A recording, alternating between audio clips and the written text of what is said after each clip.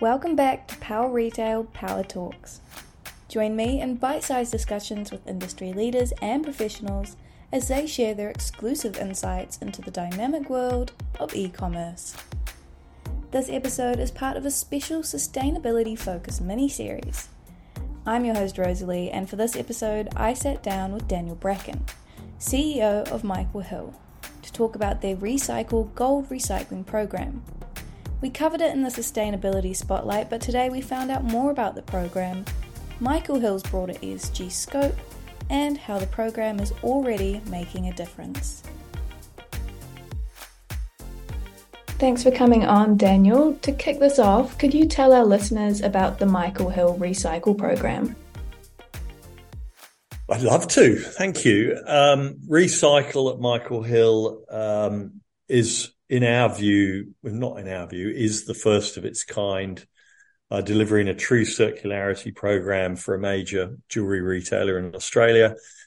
We've built a pretty sophisticated digital platform that gives, I guess, the customer in its simplest form the opportunity to have jewelry that they no longer wear.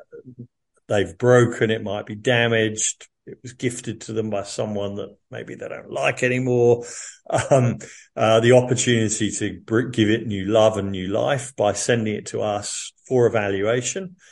We effectively provide an immediate valuation at the current market price. Well, we firstly validate the quality of the gold, and then we pretty much immediately provide a current market valuation on current spot rate. And if the customer's happy to proceed with that transaction, they almost immediately or instantaneously get a Michael Hill gift card to the value of that product.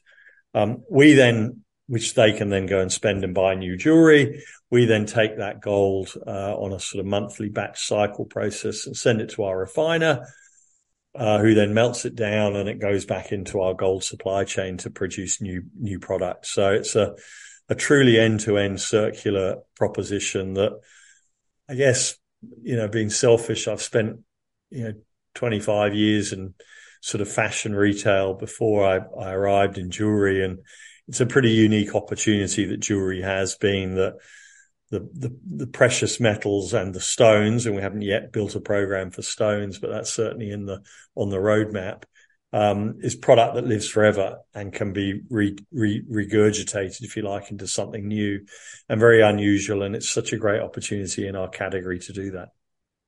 And I'm wondering how it ties in with Michael Hill's overall sustainability goals and support that decarbonisation journey that you're on.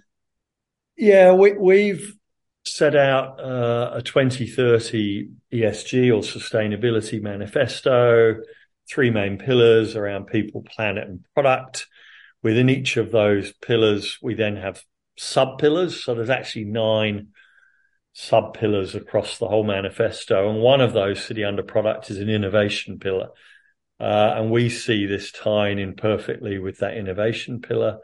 It's about us continually challenging ourselves to think about product differently. And through introduction of circularity, allows us to deliver on that innovation promise and deliver on a true sustainable product opportunity. As I said earlier, precious metals and stones, if treated correctly, can live forever, and they don't decay. And we saw that potential for us to reduce our reliance on, if you like, virgin gold, mined gold, and to start reusing raw materials that were available to us. Within our sustainability manifesto, we also have a commitment to growing our repairs business. We currently repair over 400,000 pieces of jewelry a year across the 3 markets that we operate in globally, which is pretty amazing. And we're looking to double that repair program. Again, that's about giving new life to old loves, if you like, and avoiding the need to go and buy new, refresh old product. And then separately, later this year, in fact, later this month, we're launching a new program. We're starting in New Zealand, where you can actually come in and trade up a diamond product. So say you bought a 1 carat engagement ring, you could bring that back to Michael Hill. If you bought it from Michael Hill, you could bring that back to Michael Hill and get the full value redeemed on that 1 carat and buy a 2 carat and take that credit against the 2 carat. So we're calling it a trade up program, and we're launching that in New Zealand. All of these initiatives really we see as being a retail leader, retail first, and all of them tying back into our broader ESG positioning and strategy. And what are the benefits of integrating sustainability into your business operations and that circularity? What are the changes that you've made on top of that? And are you seeing any data coming through where you can really track its impact? Yeah, look, I think I'm obviously not originally Australian. I'm originally a Brit. It's quite amazing coming from Europe to here. Sustainability and ESG and CSR, as it used to be called, when I left the UK in 2011, was almost becoming embedded in companies' operating models and mantras, and it's still relatively new here. In our view, we're reasonably well down the path and ahead of certainly a lot of the other jewelry competitors, and I think a lot of other discretionary retailers, in taking a position on this, taking a statement on this. I hold the view it's not an option. It's something we just had to do. And we want to be a responsible business, and we want to stay ahead of the curve in that space. We now have embedded it so much in our organization that it's not a separate function. Everyone operates in their daily functions with a mindset of sustainability first. Why do we want to do it? Well, as I said earlier, I don't think it's a choice anymore.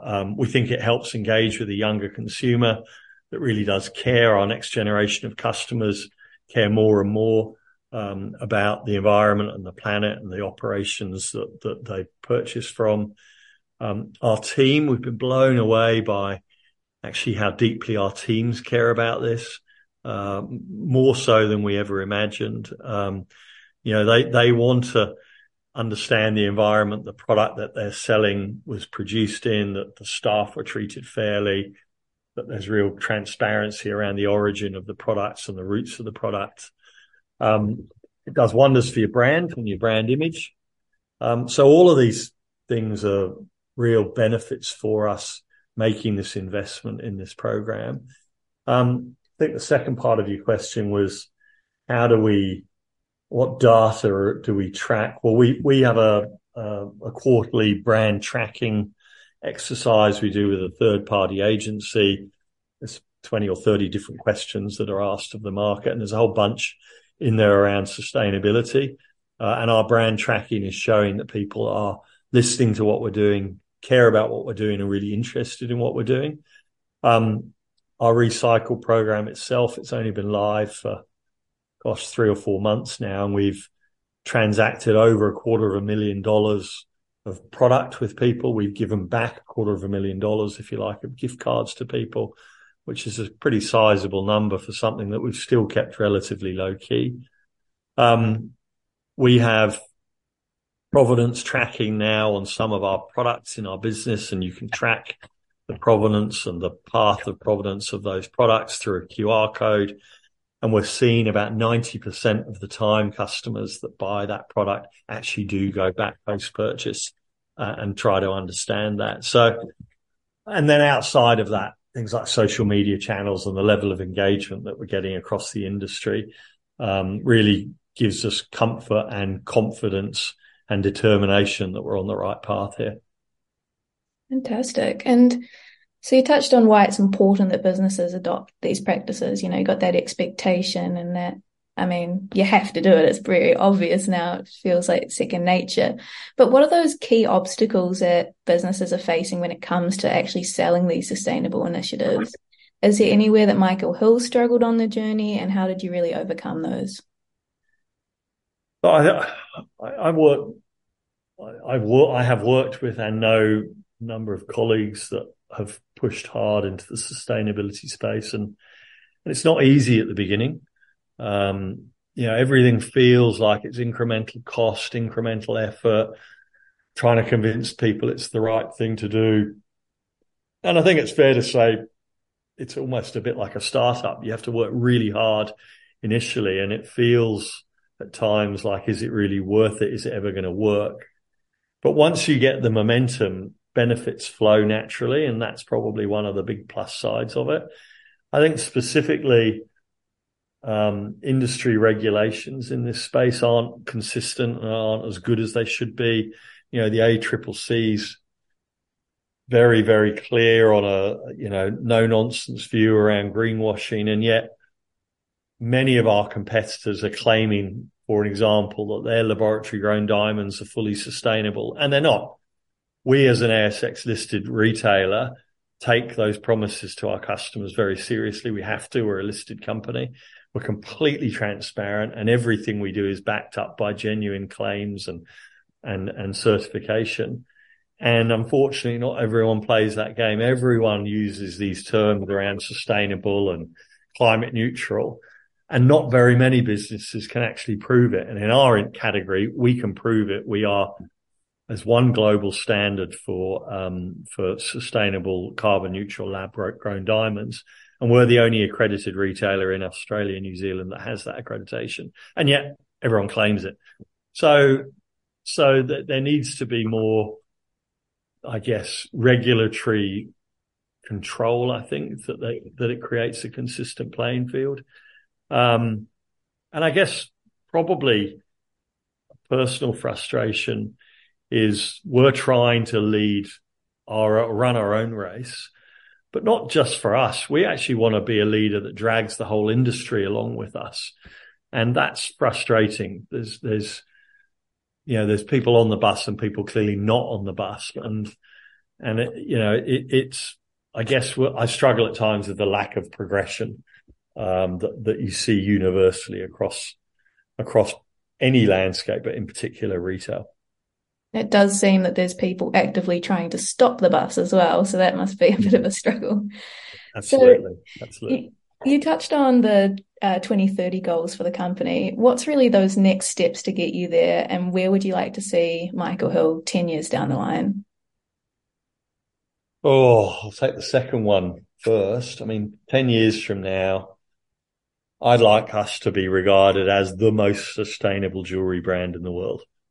We've coined our own hashtag, the jeweler that cares. And we do. We're in an industry that has arguably some challenging reputational issues, around diamonds and how gold is traded, and everything we sell comes out of the ground. And so I think it's incumbent on us to take a leading position. And I'm confident that we already are a leading jeweler globally in the sustainability space. And I'd like to be seen as the most sustainable brands in the world. Again, there's things that are coming to the industry that aren't nice to do's anymore. The whole mandatory reporting that's coming around carbon emissions, again, we're ahead of the game there, but, everyone needs to know this is coming like a freight train. Governments are going to be taking very strong positions on this, and you need to get on board. We will be completely carbon neutral in 10 years from now. That's absolutely one of our goals. We want to have an variety of different circularity programs. I've talked about 2 or 3 today, but because of the category and the product we deal with, we could have more. And I'd love us to have a portfolio of circularity options and initiatives. We've already got a highly ethical supply chain, but it can always become more ethical. So we want to take a leading position in supply chain transparency and ethical sourcing. I guess there are probably my big visions for where we want to get to in 10 years from now. And we're really on that path. So many of the things we've laid out in our 2030 manifesto have drop dead dates in 24, 25, 26. There's only handful of our goals that are 2030 enabled. The bulk of them come live well before that. Fantastic. Well, that's all my questions for you. Thank you so much for coming on. Well, thank you for the time, Rosalie. I've really enjoyed it and enjoyed meeting you. Thanks for listening. You can find out more about Michael Hill's Gold Recycling Program in the Sustainability Spotlight, a report Power Retail developed in association with the Purpose Agents that highlights the sustainability efforts of Australian retailers across a variety of industries and categories.